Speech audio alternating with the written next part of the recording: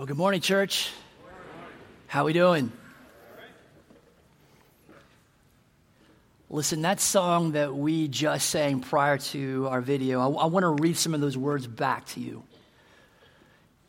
Our Savior displayed on a criminal's cross. Darkness rejoiced as though heaven had lost.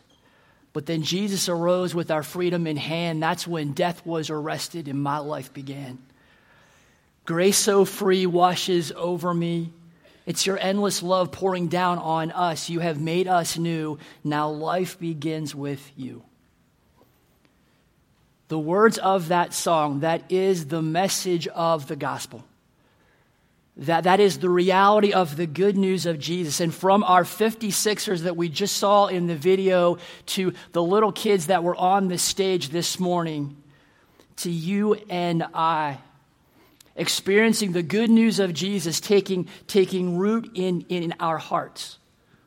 As we come to understand what it means to live out of the good news of Jesus. So from everything that you have seen this morning, all the different age groups that are represented, going back some 2,000 years to the earliest followers of Christ that we see in the book of Acts. The thing that we are seeing is that this good news, this message about Christ, that reality is planting roots deep in the hearts of all kinds of people. This morning we're going to dive into Acts chapter 9. Last week we were in Acts 10. This week we're going to jump back to Acts 9 where we pick up the storyline of Saul of Tarsus, who becomes the Apostle Paul and whose story we will follow during the rest of our time in the book of Acts. And so with today, we are 10 chapters into Acts, and here's what we've seen so far. This good news of Jesus is expanding outward at an exponential rate, expanding in a geographic sense from Jerusalem outward, and also expanding by laying down roots deep into the hearts of all kinds of people. So this week I went back through the 10 chapters that we've looked at, and I looked at this question. Can I have that question? So in Acts 1 through 10, what kinds of people have come to know Jesus? And I started to make a list, and it's very possible that I did not capture all the folks on this list. But here's what I came up with. People from different places. People who speak different languages. We saw both of those in Acts chapter 2. People in large numbers who come to know Jesus in mass numbers. People who come to know Jesus through individual conversations. People in different places. As the good news pushes outward from Jerusalem to Judea to Samaria and beyond. People of different races, people of different nationalities, people of different religions, people of different socioeconomic situations.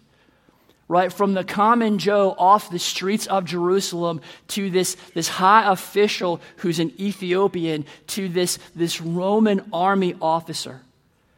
People who are open to the good news of Jesus, people who are seeking, those who are spiritually curious. No matter the backstory, no matter the differences behind the kind of people that we see on this list, these people to this point in the book of Acts quickly see that the gospel is bigger and better and wider and deeper and more compelling than what they had been basing their lives on before they met Jesus. And they pretty quickly open their hearts to the life change that Jesus brings. But this morning, we are going to see someone who is quite different from the kind of person that we have seen to this point in the book of Acts. This morning, we're going to see the good news of Christ push through yet another wall. Today, we meet someone who is so confident that they have the right answers, that they have all the answers when it comes to God, that they are not open to the good news of Jesus. As a matter of fact, this is someone who is doing everything within their power to stop the spread of the message of Christ, to hurt those who have come to know Jesus. See, the gospel is offensive to mainline Judaism, which insists that Jesus could not have been the Messiah. It is so offensive to the Jewish leaders that they begin to hunt down and imprison and kill those who have started to follow Christ. There's this backlash against the early church that actually propels the story of Jesus out into the world, as those believing in Christ can't help but to talk about him wherever they go. And so one of the main players in this backlash is Saul of Tarsus. And here's how Paul, formerly Saul, here's how Paul describes himself later on in Acts 26 as he remembers back. Paul says, I used to believe that I ought to do everything I could to oppose the very name of Jesus the Nazarene. Indeed, I did just that in Jerusalem, authorized by the leading priests. I caused many believers there to be sent to prison. And I cast my vote against them when they were condemned to death. Many times I had them punished in the synagogue to get them to curse Jesus. I was so violently opposed to them that I even chased them down in foreign cities.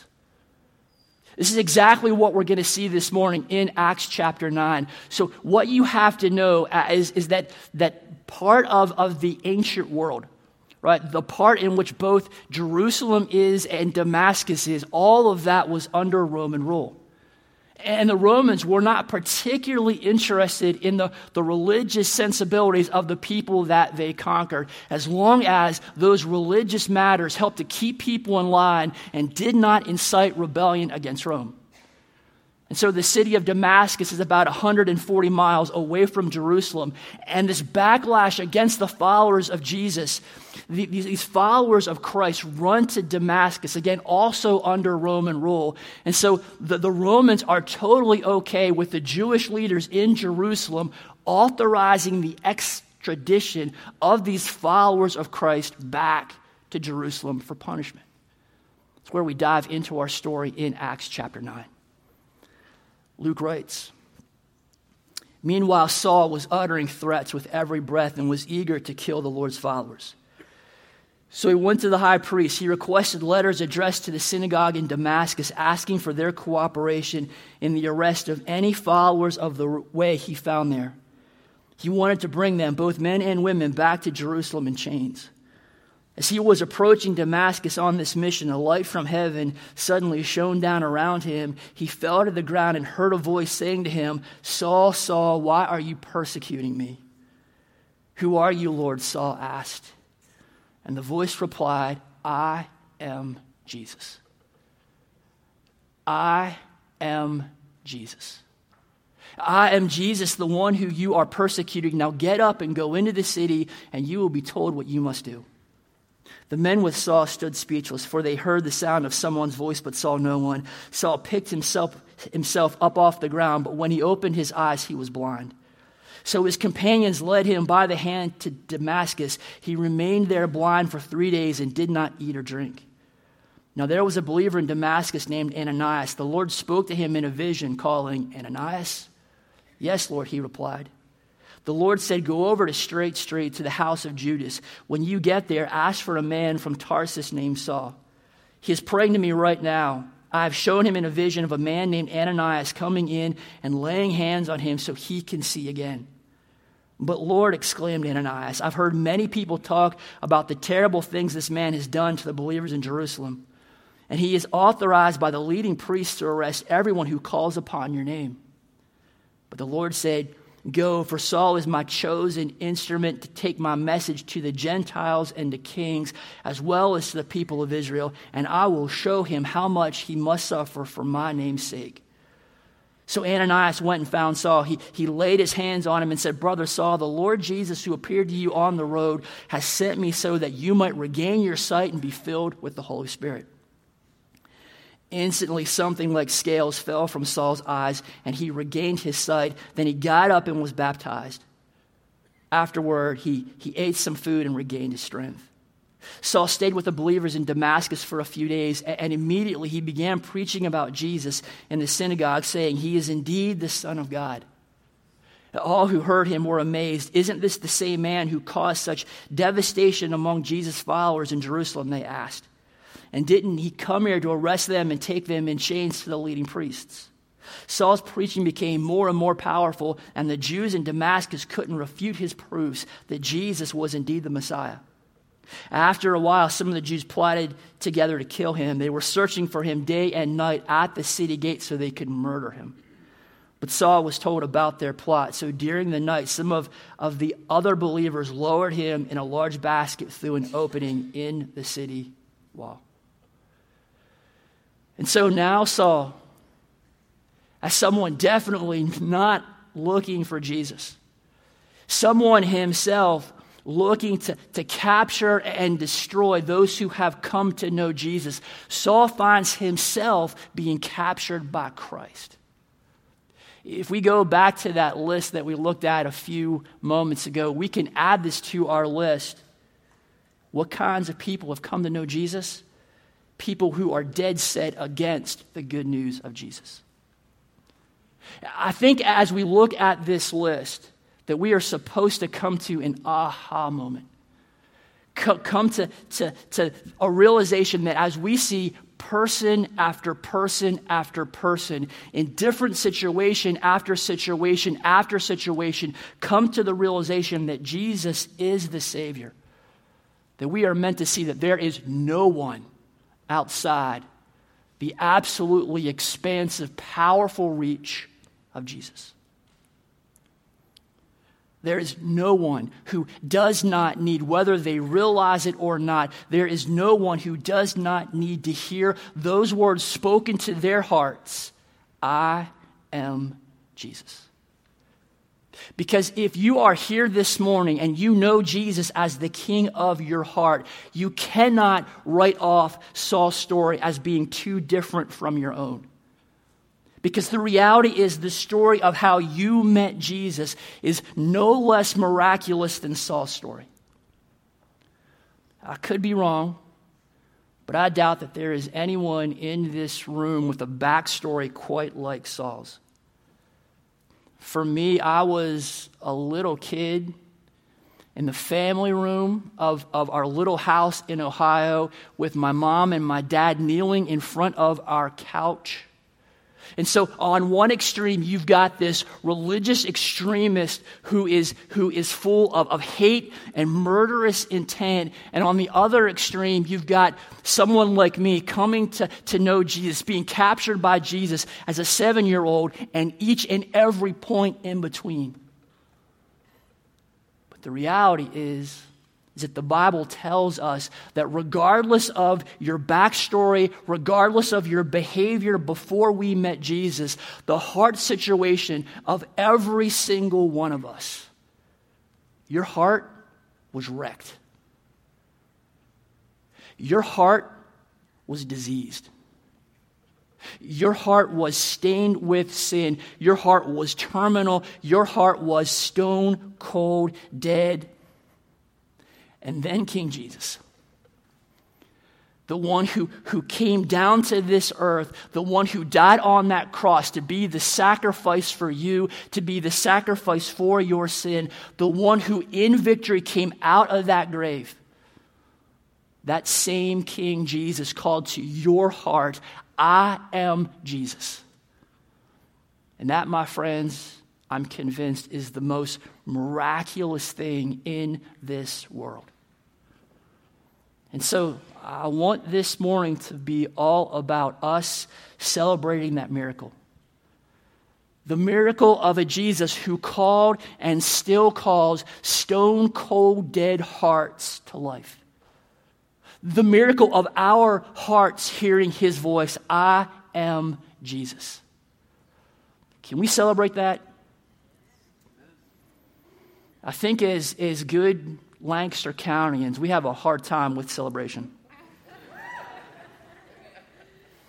So let me ask that again. Can we celebrate that?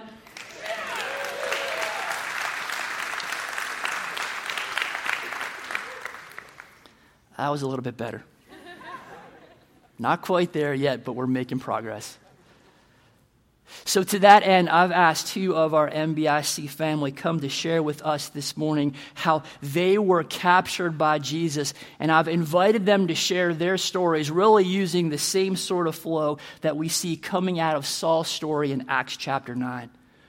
And so I've asked them to share along the lines of these couple of questions. So coming to share with us this morning is Jesse Grube and then Andy Eldine.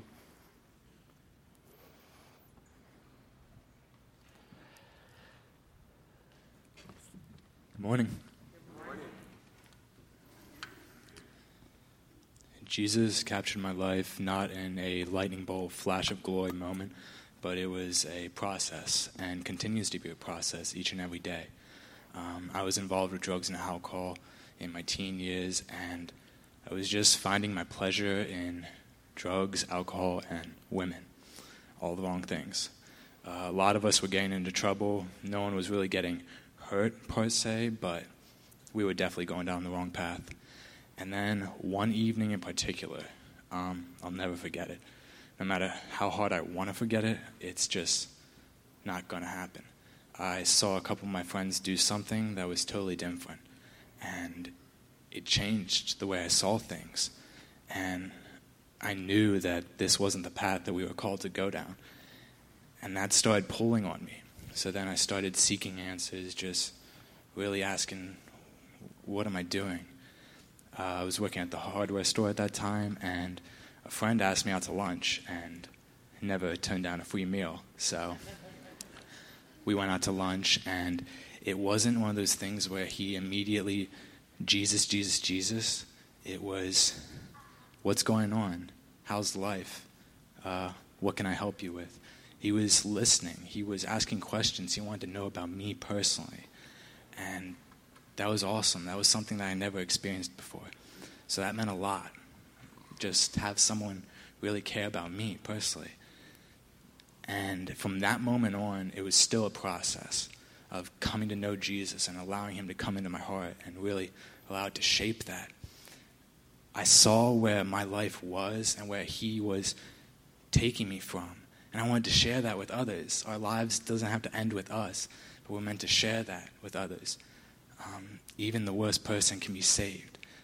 People are born and people die every single day that don't know Jesus. And that means our mission is not over and Jesus isn't done with us. Not until the day we see him. So whether you're 8 or 80, we all know that enthusiastic new believer who's on fire for Jesus, but at what point do we become so mature in Christ that we don't go out to share with that person that doesn't know? Just every day coming to a point of, I still need the same grace this morning that I did at that night where God pulled me out. And just to wake up and ask for that grace and forgiveness and to find that joy is just a simple little reminder that we can each do each and every day, and to help remind us to share with that person. So, and that starts with listening and then loving. And that just means a lot. So